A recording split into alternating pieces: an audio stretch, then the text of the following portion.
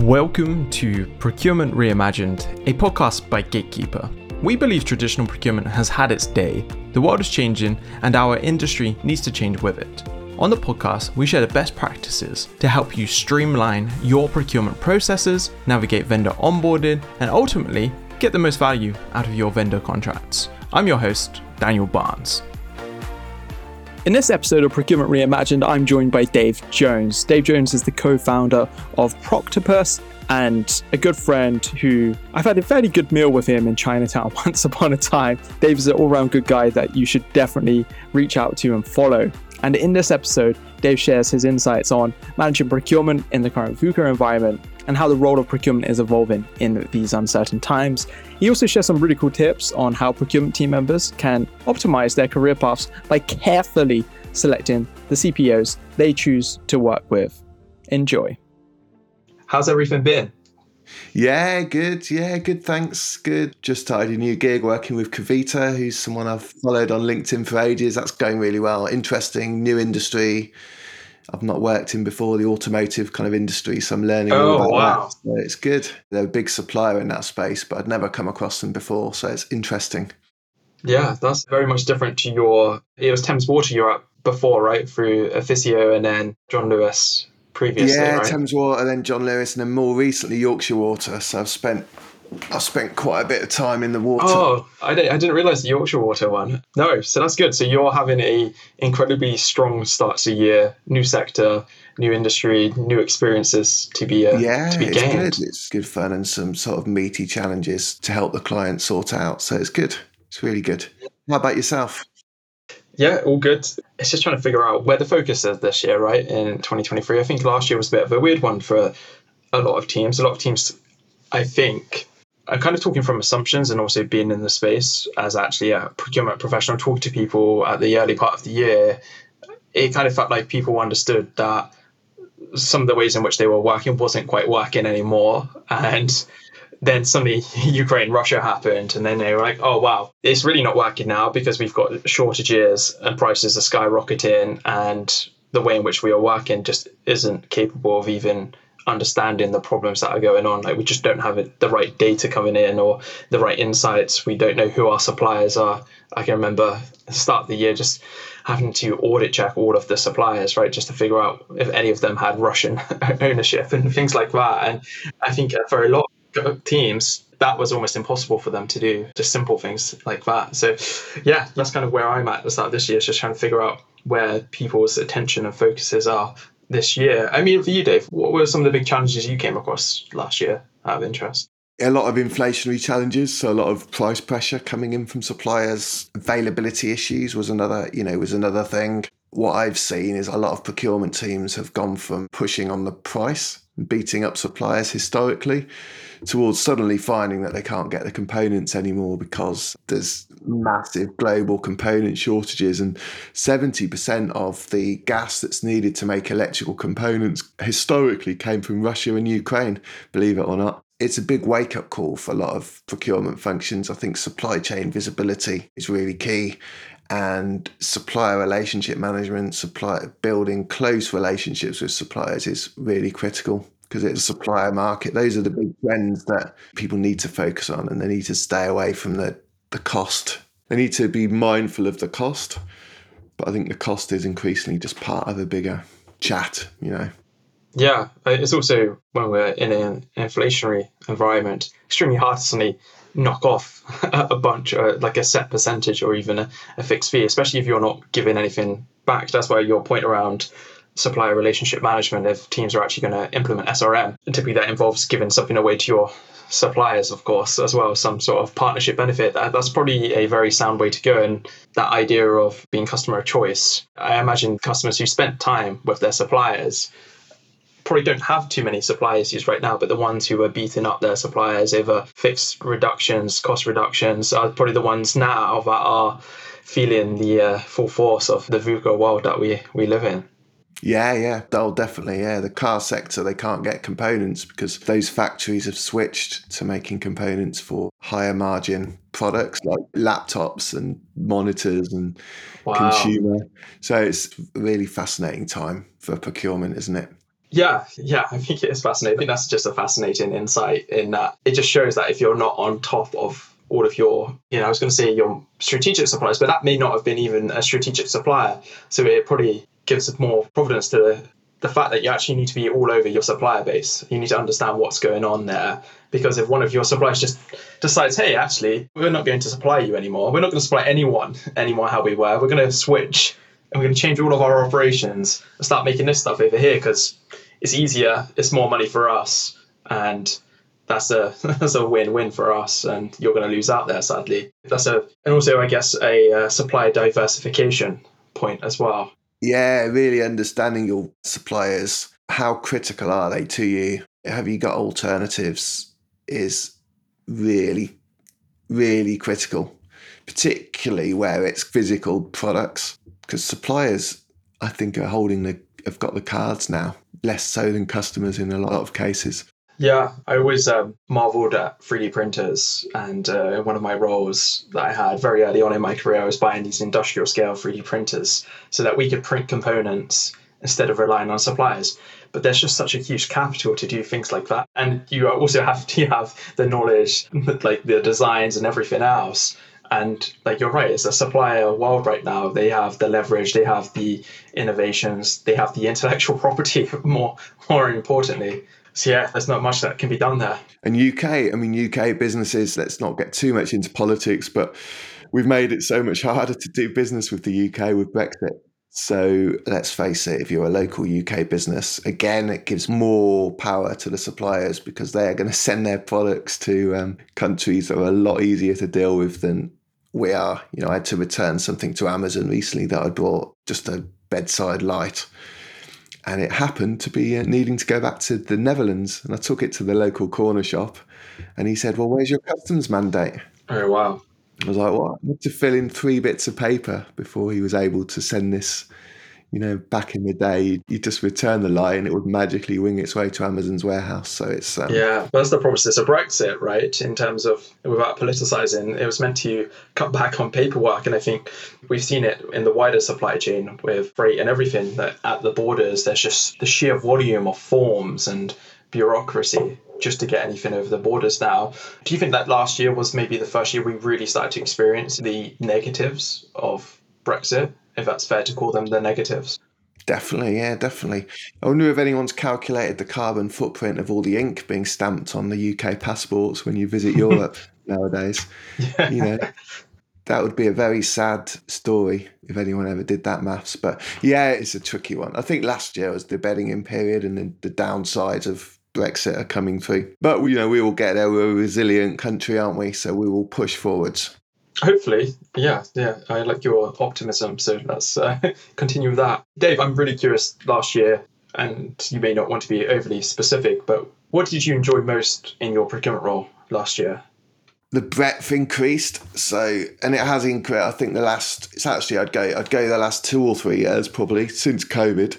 The breadth of the procurement role has increased massively. So it's moved away just from the process, running the procurement process, which a lot of businesses were doing, to one where it's a broad range: risk, supplier management, what you guys do at Gatekeeper, contract management. It's a much broader role, which makes it a lot more interesting and exciting and, wide ranging. So that's the thing I've enjoyed the most. And I guess just adding value. So a lot of what I like doing is going into businesses where there might have been a different relationship with procurement previously, understanding what those misalignments are between what your internal customers or stakeholders want versus what the procurement team's doing, and then making tweaks to the operating model. So I really enjoyed doing that as well for the last year. And I guess just working with really great, a physio who I was working with, really strong, really great consultancy. So it was really good to work with very positive, driven,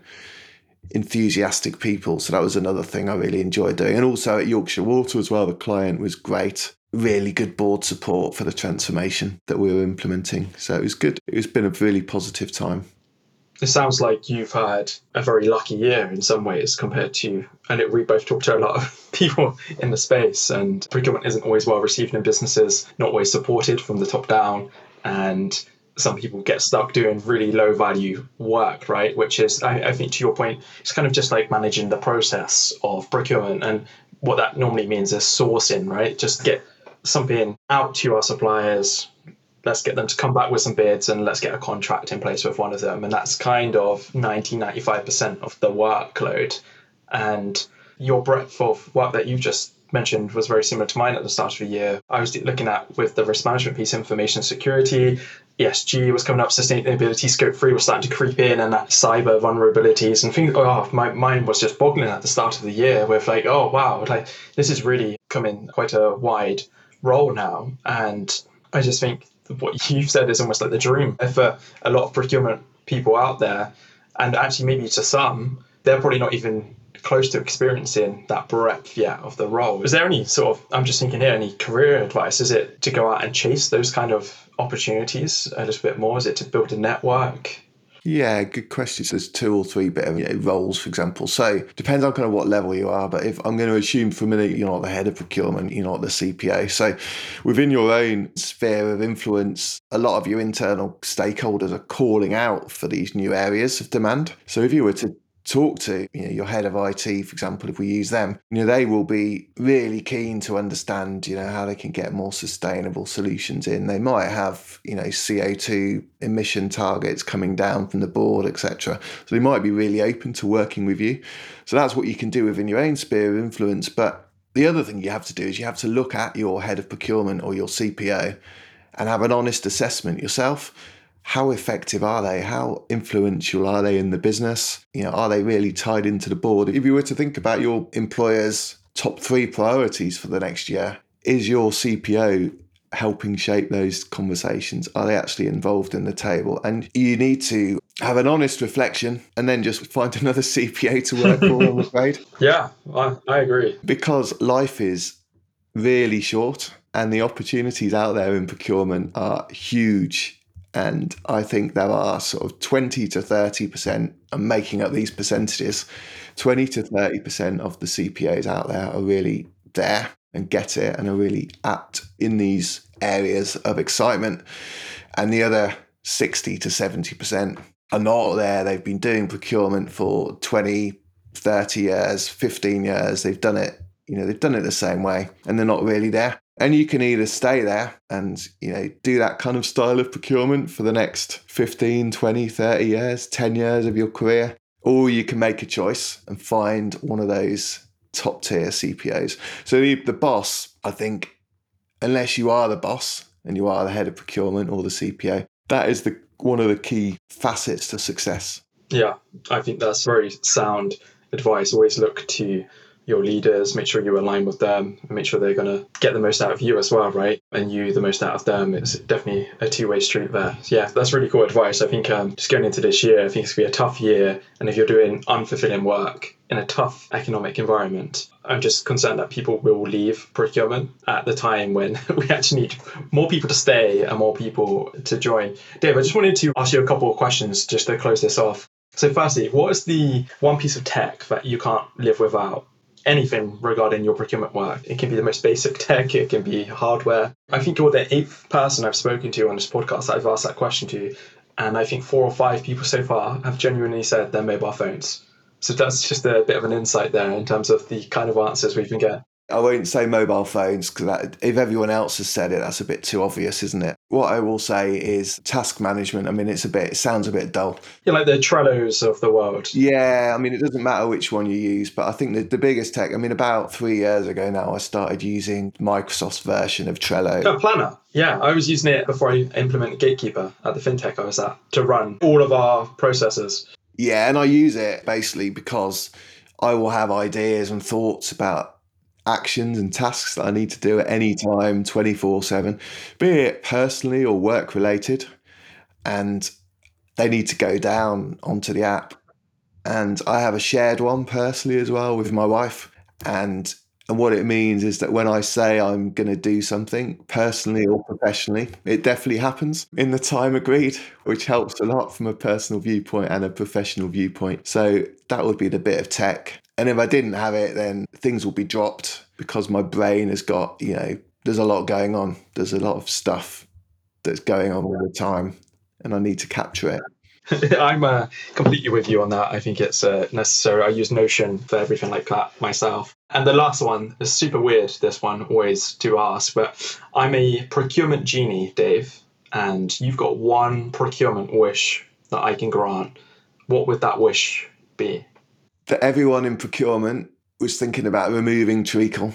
And what I mean by that is that people's perception of procurement will come from their previous interactions with procurement.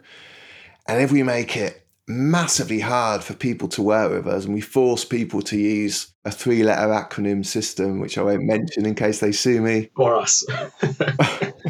Well, gatekeeper, I wouldn't put, but if we force people to use a really poor, clunky 1990s, 1980s style procurement system, that team that's forced me to use this rubbish, they're going to be really great to speak to about my business problem and solving my sustainability challenges. So my one wish for procurement would be, everyone, please make it as easy to buy stuff in your organizations as it is to buy something personally on Amazon. Please do that, because it is really hurting our reputation as an industry that we are still forcing people to use rubbish. And secondly, please don't write 65-page procurement policy documents or process documents that no one will ever read. No one in procurement reads those. So if it's not a one-pager, it's not going to get read. I'm pretty certain I've seen half a dozen posts from you recently on the benefits of a one-pager procurement policy, and I'm completely with you on that. It's a very good tool to use to show your auditors normally that you're doing things and that everything's synced up to that. But it doesn't have to be long, right? Like, I've been building those out over the last few years, and they're 1 or 2 pages, and it sets out everything. You use very clear, simple language and make it easy for everyone to buy into and get hold of, and everything else around you. Like you said, you make it easy to work with procurement, people will work with you.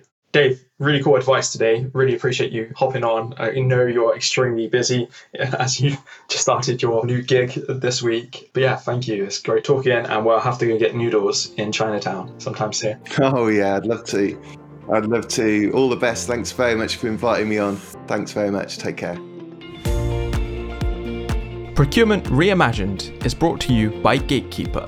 To find out more about Gatekeeper and how our vendor and contract lifecycle management solution is delivering visibility, control, and compliance to our customers, visit www.gatekeeperhq.com. And then make sure to search for Procurement Reimagined in Apple Podcasts, Spotify, and Google Podcasts, or anywhere else that podcasts are found. Make sure to click subscribe so you don't miss any future episodes. On behalf of the team here at Gatekeeper, thanks for listening.